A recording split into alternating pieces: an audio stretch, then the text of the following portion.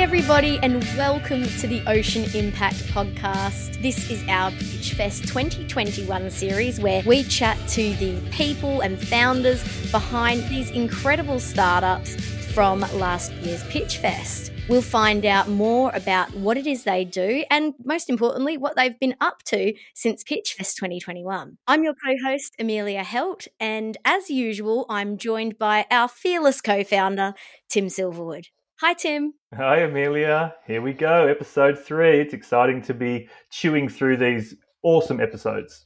It's fantastic, and I'm so excited that we have 12 of these coming out for people to watch. So you're currently listening to number 3, but stay tuned because we have so much more to come. That's it. Lots of great startups and lots of great founders. That's it. And today we have Aquaai and the founders, Simeon and Liane Thompson. Fascinating chat and, two very fun people and very well put together for the time of day that they were recording. That's right. These guys, we only obviously have a small window during work hours here in Australia, but that means if you're in Norway, it turns out about 9 a.m. my time is about 1 a.m. their time. So I thought they looked fantastic and had incredible positive spirit given it was so early in the morning. They were very fresh-faced, but Simeon did say, or Liane might have said about Simeon, that, they've kind of got this kind of mad inventor, as many creatives are, thing going on where you do work these unusual hours and that oftentimes the night is when they're most creative. So it may have worked in their favour also.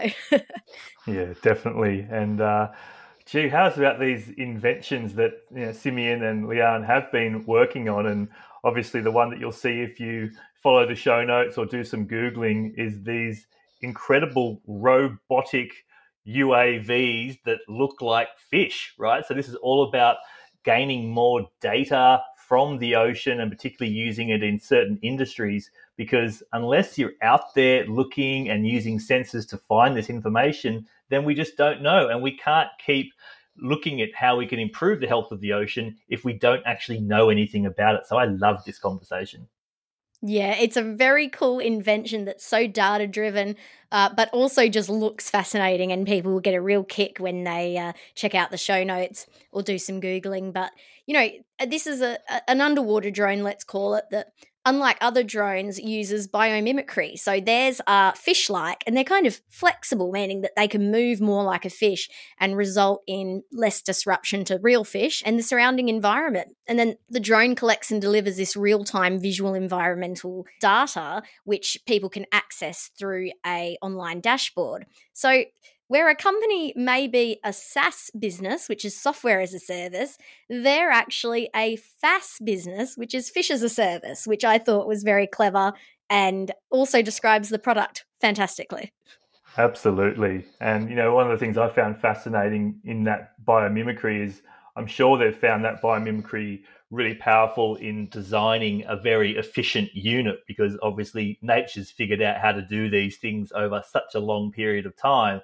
But what's been a lovely maybe side effect is that the fish in these aquaculture settings, which they're trying to monitor and get good data from, love their little companion, their little robot fish that's swimming side by side. So you're actually getting much more real evidence as opposed to fabricated and altered evidence, which I found just fascinating. Yes, because apparently with, other units that don't look like this and don't use this kind of biomimicry, they can result in, issues with fish stocks. So a lot of what they're doing at the moment, a big part of the industry that they're in is aquaculture. And that's just a huge benefit. Yeah. And really fascinating that obviously as a startup, and these guys really do unveil some of those challenges and obviously achievements of being, they're actually a couple as well, right? So add that complexity to running a startup, but really following the winds of opportunity. So they're currently based in Norway because there is huge aquaculture markets in Norway that are utilizing their products. But as they declare, they do want to diversify the business and the technology in future. And they've got this wonderful willingness to continue following those tides of opportunity wherever in the world they can make their greatest positive impact. So you couldn't really ask for a better example of two ocean impact founders than these guys. Exactly. And, their ambitions and visions for Aquaai is far beyond what they can do even now, which is a lot, in this effort to save the seas, which is their vision. And I would say my big takeaway from this episode was never doubt the power of children, because much like we saw with Jeff from Literati in episode 1, Simeon's daughter came to her inventor father after learning about climate change and said, make something that saves the seas. And he did. And, now they're trying to grow that, and it's so at the heart of their mission, which was all inspired by their daughter. Yeah, truly inspirational stuff. And I can't wait to see where the series for Pitchfest 2021 takes us next. But really enjoyed this conversation. So I hope you do too. Enjoy it, everyone. And remember to leave us a comment or a review wherever you get your podcasts from. And we look forward to hearing what you took away from this incredible episode. I'm very excited to have on the Ocean Impact podcast Pitchfest 2021 series the founders of Aquaai. We have Simeon Peterkoski, who's the Chief Visionary Officer and one of the founders, and we also have Liane Thompson, the CEO. Thank you so much for joining us all the way from Norway. Thanks. Thanks for having us. It's great to be here. We should probably flag that it's morning in Australia, but very, very early in the morning, i.e. close to midnight in Norway where you guys are. Can you tell us exactly where you are in Norway for the people listening in? Oh, at the moment we are in Oslo. It is early morning, about 1 a.m., but, you would never be able to be doing this conversation with us at any time after 6 a.m., between 6 a.m. and noon, because as most inventors are, they're usually in the lab working late at night. So for Simeon anyway, this is ideal time. And we tend to actually work a lot with, a lot of our partners are in California or New York. So we do kind of have these global hours. So for us, it's actually quite okay that we're doing this now. People might be just listening to the audio, but if you do see the video, they look incredibly fresh given it's close to 1 a.m. in the morning. Just practice. So let's talk a little bit about Aquaai, specifically what the ocean challenge it is that you're seeking to solve, and maybe tell us what that problem is and how big it is. You want me to do this? No, okay. So in a nutshell, we are reducing the cost of harnessing information from waterways. I think what's unique about Aquaai is how we do that. But in essence, systems that are operating in waterways, whether it's salt water or fresh water, they just tend to be incredibly expensive. So for us, it was all about building affordable technology with which to harness data or information so that those working in the blue economy, if you will have affordable tools to operate sustainably. Fantastic. Okay, so let's go back. The startup dates back to about 2014, but Simeon, you've been working in robotics and technology like this for quite some time. Maybe give us a little bit of that backstory as to why this pivot took place to looking at water systems, and maybe that's a good way to lead into this, why it is that Aquaai exists.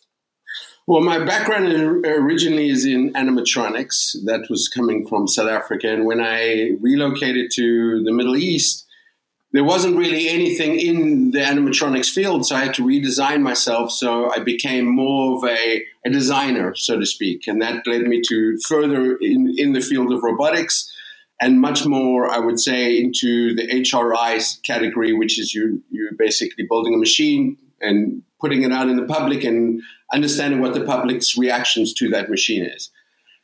One Christmas, or I'd say summer Christmas, our daughter came to me and said, "Hey, Dad, I'm doing a project on the oceans, and I would like you to save the oceans." And that's where essentially that little spark went off. Well, how do I actually go about saving the oceans? I mean, because we can all talk about it, but essentially the end point of that discussion or that thought pattern was, okay, well, what's been around for many years? And that led to the fish, and the fish is basically a vertebrate species. So essentially, I took that easy approach, and I left the scientists a part of it out of the equation, and I just put the consumer part into it. Meaning, so yeah, in terms of the affordability, it was really about using biomimicry. So, Simeon's a little bit shy in that or humble, I guess is a better way of putting it, that he has always, created technologies that are in the climate space or to help others. Having stumbled onto his first climate conference at the age of 12 in Cape Town, where he's from, pretty much from that moment on, all of his inventions, whether they were water filtration devices or nose filters, were around how to understand the climate and how to help humanity. But also, helping humanity doesn't mean making systems that most cannot afford. So it was always technology that was accessible to all and was easy to use and affordable. And I just want to say that I actually met Simeon while doing a story on him, because my previous life was that of a journalist. So I actually was researching and doing a story on Simeon, who was known as Q, like in, James Bond 007 Q guy, the guy who made all the cool gadgets. Well, he was essentially the Q, and that's how we met. But yeah, the device is a robotic fish-looking platform that affordably harnesses data in the waterways.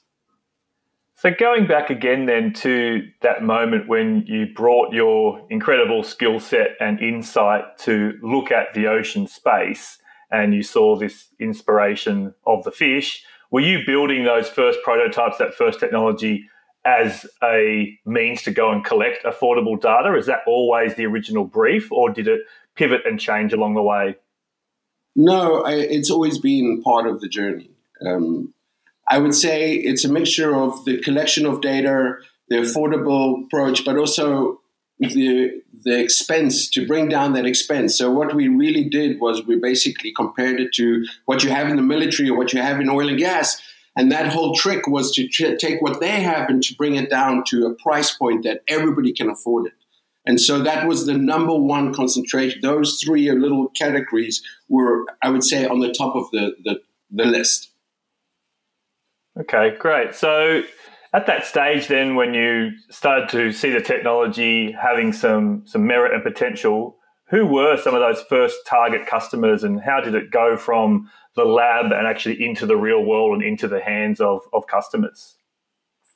I'll tell you the first part. We really don't work on the lab point of view. We design it without what I would call without the R&D and much more manufacturing in mind, straight from the prototype stage into the manufacturing stage. And that requires a lot of due diligence, a lot of knowledge along the way, and essentially go from a table into a live environment. So we were always, throwing the robots in the water right away. And the various prototypes. But the initial one, the first one we unveiled in Coeur d'Alene, Idaho in 2015, was one that resembled the most like the Nemo clownfish. And it could tweet your picture. So that was the extent of what that unit could do. And then other prototypes were maybe faster or had different swim patterns. We founded Aquaai in overlooking Monterey Bay in Los Gatos on the summit there. And so we tested live, as Simeon saying, a lot in Monterey Bay or in like a little kiddie pool or whatever we could, get our hand or wherever we could throw the unit in the water. The first initial thought was, okay, well, maybe we can make it for swimming pools, or maybe we could make it for the tourist centers and hotels and whatnot. Simeon also comes from, a background of lights and lasers and stuff. So we had lights on it and was doing all this cool stuff. Then we were actually approached by a global reinsurer who saw the potential as a risk mitigating technology. And for us, that meant that we could fast forward and not just, because initially it was like, okay, we can get some money this way and then we'll grow the unit gradually to address the real reason why we're doing this. That allowed us to kind of fast forward into creating a unit that had, more targeting in terms of data harnessing. And that was for the reinsurers.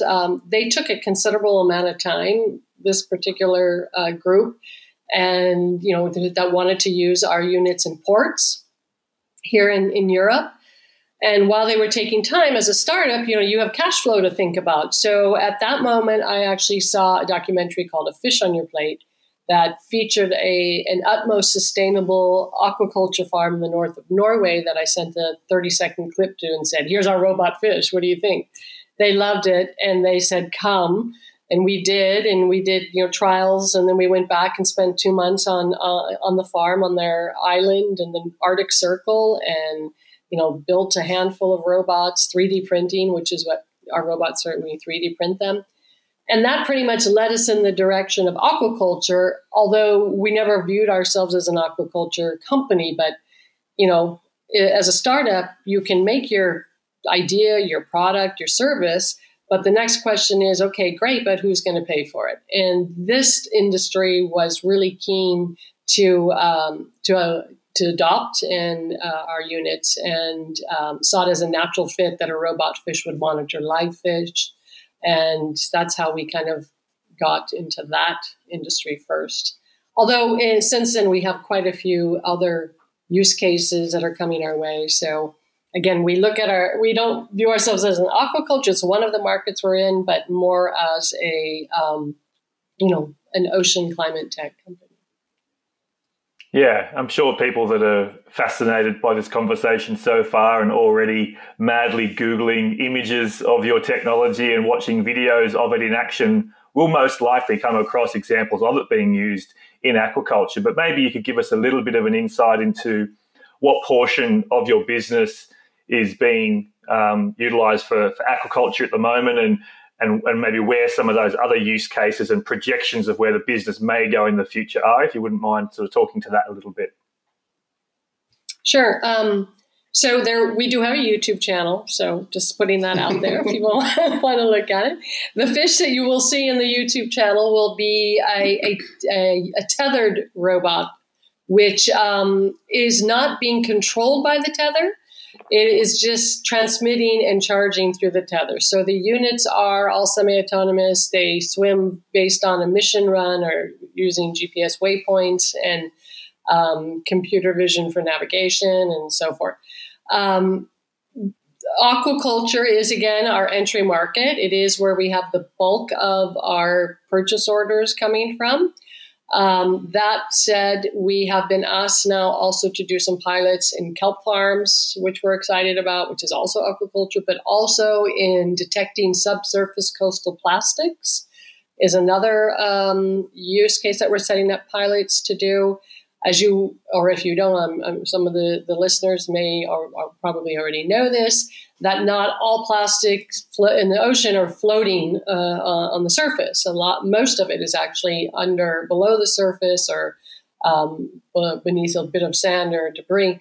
So we're actually able to then detect where those patches are subsurface, send out the information through GPS geolocation so that people can pick up the trash before it turns into microplastics. Other use cases we've been asked to do would be recently in tourism.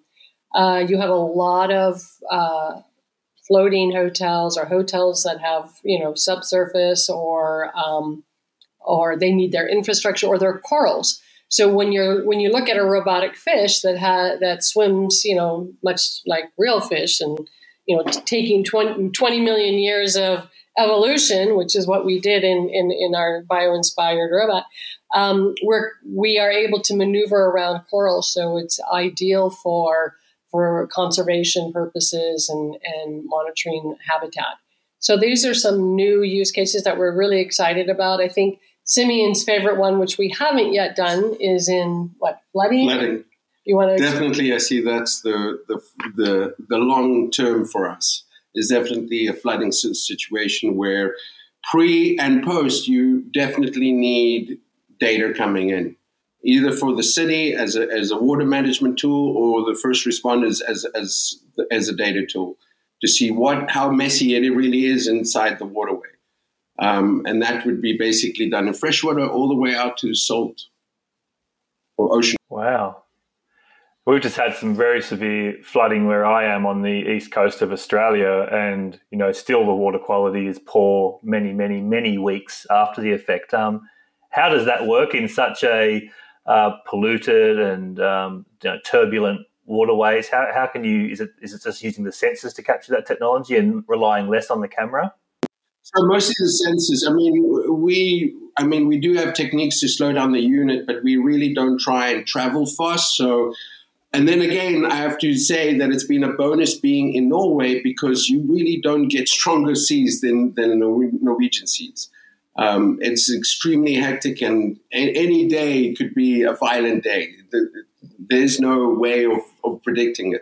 So having been here, it's allowed us to actually build a better, stronger system that can handle superstorms or flooding events that are rapid. And this was one of the use cases that why the reinsurer approached us, is because there's oftentimes a loss of life when they send out their employees to do water toxicity detections or level monitoring, because you can't have people going back into areas that have been flooded because of the toxicity.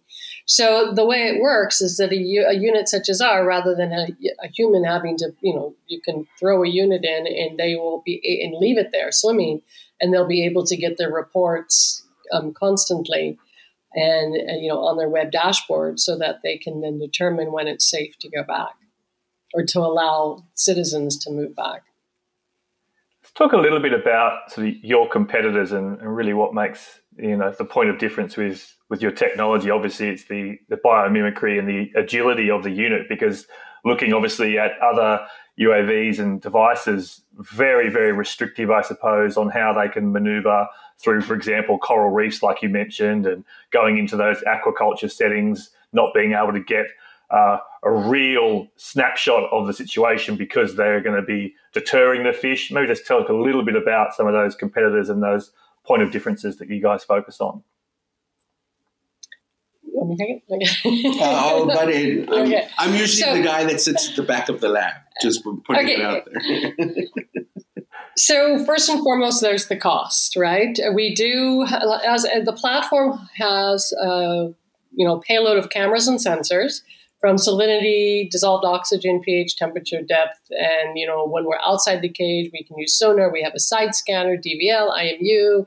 I'm sure I'm forgetting many others, but you can see the new version, which is in Unmanned Systems Technology magazine I sent you, has a great feature on us and the new unit, which has no tether at all. And it's much more souped up and on par to, what you see, as Simeon said, with oil and gas and Navy, without the cost. So our patents are in our mechanic and design, and we 3D and SLS print our units. Using a new form of manufacturing has also enabled us to keep the price point down. And because there are so few screws, it also keeps maintenance costs down. So affordability is one of the main differentiators, no matter what we're monitoring. The other would be in the case of the fish farms, for instance. Right now, there are lots of technologies operating now in these fish farms, especially here in Norway, where they're very sophisticated. One of the key differences still remains, whether you have a zapper or whether you have these $250,000 devices to do biomass or lice detection or whatever. You still have a cage that's from 120 to 190, meters in circumference, and the fish are swimming, and these devices have a hard time still locating where the bulk of the fish are hanging out, if you will. So but with our unit, we swim right next to them. They kind of adopt us as like mama fish. It's really funny. But the second we're in there, they swim around us. Maybe it's the indolate, the way the tail is moving, but they really embrace us as one of them, if you will. So we're able to get up really close. So when you harness data, proximity to the source is everything. And, the best data is clearly, even if you need to manipulate it in machine learning or whatever on the back end, you still need, the better raw data you have, the better, visual or environmental. So that's one of the key differentiators. We're also able to do net inspection, visually. We can send out first alerts. We can go different depths. So unlike those that are sensors that are on a buoy, we're able to go to all the different depths to report the water quality, which is in Norway anyway, mandated. So, it's that kind of like that John Deere super tool for the farmer. Plus, I've deployed it in less than 5 minutes and 45 knot winds on the side of a cage myself. So it's very lightweight. It's built like Lego. It's modular. So if, let's say, something goes off on the tail, it's easy just to send a new tail and you snap it back in. So, it's operational that way. So that's how it works in aquaculture. And I think, again, the fact that it's the lightweight, the fact that you don't need a whole team to deploy like most AUVs out there, the fact that we can swim on the surface in shallow and medium waters is also a differentiator. And the other is that we do not work with defense at all. So that allows us to operate in just about any waters because we're not attached to any one government, if you will. So that's another, I think, key differentiator. I'd also like to point out definitely our flexibility and the ease of use is definitely separating us, because what we end up doing is saving the farmer or industry a lot of time. For example, a farmer needs a side hand to dismantle all the equipment that's there, and most farmers have individual units, and we combine all those individual things into one unit. So it's the ease of mind, cost effective for the unit, for the farmer. And for anybody else that's in the scientific area, you usually have to hire a boat, you usually have to hire a team, you usually have to pay for everything. And that's a big budget, even from an organization point of view, from a government organization point of view. That's a huge amount of cost right there. And you haven't even deployed the system yet. And usually those systems are anywhere from $250,000 to right up to $500,000. And that's even on the low cost side. Fascinating stuff. Thanks for all of that. I'd love to go into a question now, which is around sort of key achievements of Aquaai, of your journey, but also key challenges. And quite often founders do tend to break them up into quite two distinct responses when you're talking about key achievements and key challenges. And we can definitely speak about this for a little while. So over to you, Helen, how you want to start that one.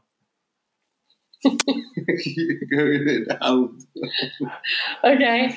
I think the main key achievement is that we have been able to just keep going and keep doing this despite, let's say, we're incredibly capital efficient, I guess. So, it's before everyone started running around, climate technologies, let's start putting 25K in, it was really difficult, still difficult to raise capital. So the fact that we've been able to achieve all of this with a very, very lean team, and on, very lean finances, I think is our major key achievement. Also, I think another great achievement is that we have really partnered with, and our early customers here are really those who share the same mindset, the same, mission, if you will, to, preserve, protect waterways, help the planet, if you will, sustain humanity as best as we can. So I think those are our main key achievements. And the challenges have always been, it's always a challenge when you're putting a team together. Our team is incredibly international. Simeon is from Cape Town. I'm originally from California. We met in Israel. The team itself is from France and Italy, the U.S. I mean, it's just very international. So it's also a challenge finding, people to come together and to be as mobile as well, because, we kind of have this mentality that we have to go where our customers are.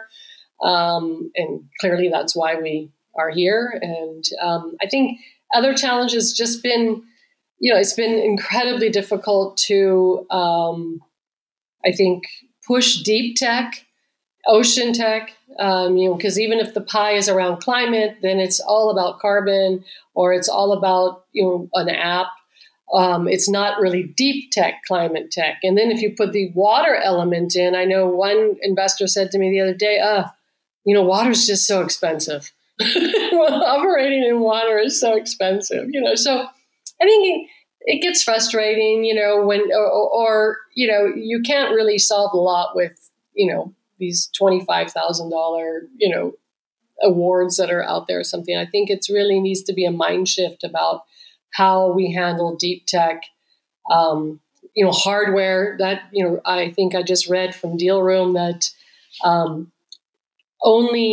so the majority of unicorns, climate unicorns, are hardware software, but only 20% investors out there will consider hardware, right?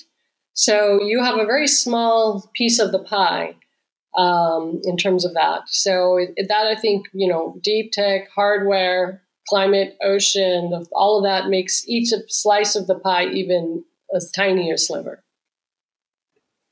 You mentioned there, the investor sentiment that water is expensive, yet, 71% of the planet's surface is water and it's home to the most habitable space on this beautiful blue planet. So in your 8-year journey, have you seen it get better? We try very, very hard at OIO to create that, to support that nexus between a climate conversation and ocean change. So are you seeing it getting a little bit better? Are some of those people that were reluctant to come on the journey 5-7 years ago getting more inclined to see the importance of supporting ocean tech?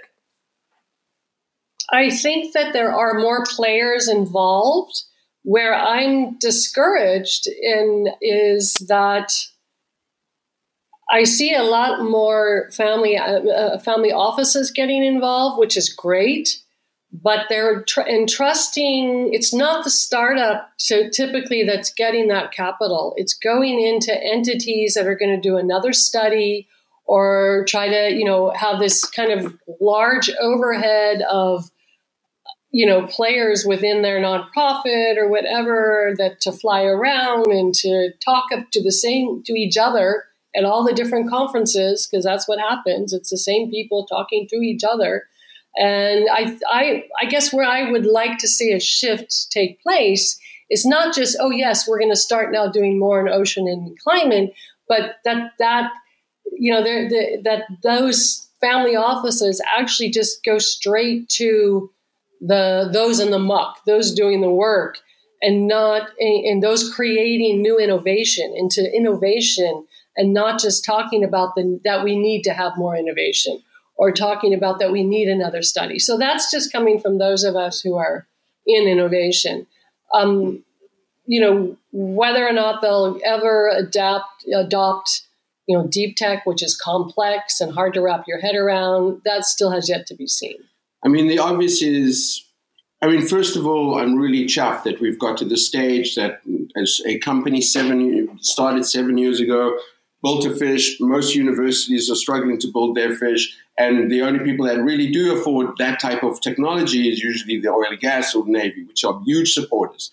But we're also living in a time where you need data tools like ours. That's 100% sure. And where to tell you where the market is or where the level of interest is, how many AUVs that are collecting data that are not coming from big companies are actually coming from startups working in the water space? Not many. In fact, you can count them on two hands. And that is telling you, that's an alarm right there. That's pointing out that there's a huge problem. And by now, I wish that we had the competition space. But unfortunately, there just isn't, which is not healthy. That is really, really insightful. And I suppose to my previous probing question, it was like, could we understand that maybe the pie is getting bigger, but there's no point the pie getting bigger if the slice remains the same size. We need that slice to get bigger, and we need it to get deeper so that, like you said, people mucking in have got the tools to be supported now, not in years' time. Yeah, and I mean, we get asked this quite a bit because, I'm sure you've seen as well, over the course of the last 3 years, there are many more who are operating in this space who are, now having accelerators here, the number of accelerators that have popped up, significantly in the water space. It didn't exist when we founded Aquaai at all. There were only maybe a couple of players. That's great, and new ideas are being fostered. But where there's still a gap is not the idea phase where, let's get them and teach them how to do a deck and give them access so that our investors can put in $25K and take a big chunk of the company, but rather those ideas that have already been proven, like ours, the business model and their scale. We have, purchase orders for about 100 robots. And just to be able to get those delivered is quite a challenge because it takes capital. And that's where you're sure if you've already delivered hundreds and you're a larger company, then it'll be no problem whatsoever with your, Series C, B, or A even. But if you're past the idea stage and you have proven and you have people who want it, there's that window there that I think is still getting ignored, and 25K isn't going to do it. That's when you need at least, a couple of million. And that's where I think there's a big gap, and it's not just. It's a global. I think the funding into that area where you haven't fully produced a handful of them yet, but yet have successful pilots and customers waiting. That's the area that needs to be addressed. Very good. Well, that's probably a good segue just to maybe if you would like to launch into your next 12, 18 months of operations and capital raising ambitions. There's lots of founders and passionate people listening, but there's also investors and people that have networks and connections. And maybe you'd like to speak to your, what's on the cards currently and into the next 12 months. Yeah. So our, the main focus is delivering the purchase orders, which go across a handful of customers in both research and in aquaculture, sustainable aquaculture. And that means that, we are looking for partners to do that. We need to grow the team. We are looking to set up a more affordable production hub that will enable us to, grow faster, basically. And that's our main focus. Also, you'll love to always have a few units for pilot. So as I mentioned earlier in the program, we have these subsurface coastal plastic detection pilots and seaweed pilots. We're having conversations with other parts of the world who have these major projects going on with tourism and aquaculture. So we're really excited about doing some work in that as well. And then, once we have a few extra, the next flood here in Europe, we'll probably just go and throw our fish in the water and see what happens. So that's kind of how we've been doing it. We throw it in different markets and see what happens. And so that's our goal, is to get the train tracks run down so that we can constantly deliver to the existing market we're in, one we've already penetrated, which is aquaculture. And then have a handful of units available with the team to go and do these pilots, paid pilots, and then, be where we need to be. Our broader charter, I should say, has always been what we call the 3 E's, and that is environmental protection, economic boosting, and in education. And what I mean by that is some of the hardest hit areas when it comes to climate change, and which will only prove itself more and more so as we go forward, are those that have are more impoverished areas. And so we want to be able to deploy on a moment's notice with our robots, or 3D printers, whatever the case may be, and get the local communities to 3D print and assemble right there and put them in the water so that they themselves can also do the water monitoring, empowering the local community, and teaching also, a bit of robotics, a bit of data and whatnot. So that's kind of like our broader charter, and then ideally when we're that, one of those unicorn climate tech companies of hardware, we'll be able to just give our units to the different conservation groups that really need it, but might not necessarily be able to afford it, because really at the end of the day, we're all kind of in this together. I think, as you pointed out, just in your area alone, and there are many areas right now that are doing the same thing, but for weeks on end, that area is totally devastated, right? You have no infrastructure. There really isn't employment. And then what happens usually in an area that gets hit hard continuously, or just being continuously filled with pollution, that whole tourism side goes, and then you've got an educational problem. And so our whole challenge is to really bring the education right there to the community. And that's a lab, it's an easy movable lab. We've already worked out the easy way of teaching somebody. So we're teaching in a different manner, and it's the same manner that we use on a daily basis. As I said right in the beginning, we took out the whole scientific approach of making a machine. And we put much more of an easy approach in terms of teaching each other and also explaining it to people. Saying, like, for example, somebody that's working on a fish cage has never worked with a robot before. So we needed to teach ourselves how to communicate that lesson. Love it. Putting the humans right at the center of it.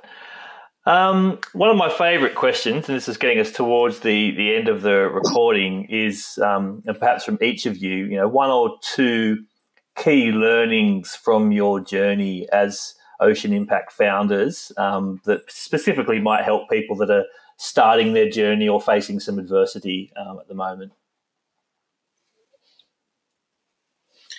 Never be too confident. And this goes back, it's a funny story, but it's actually the first time that I've seen the walk of death in our group. The first time that we went to actually do a test, it was San Diego, nice warm weather.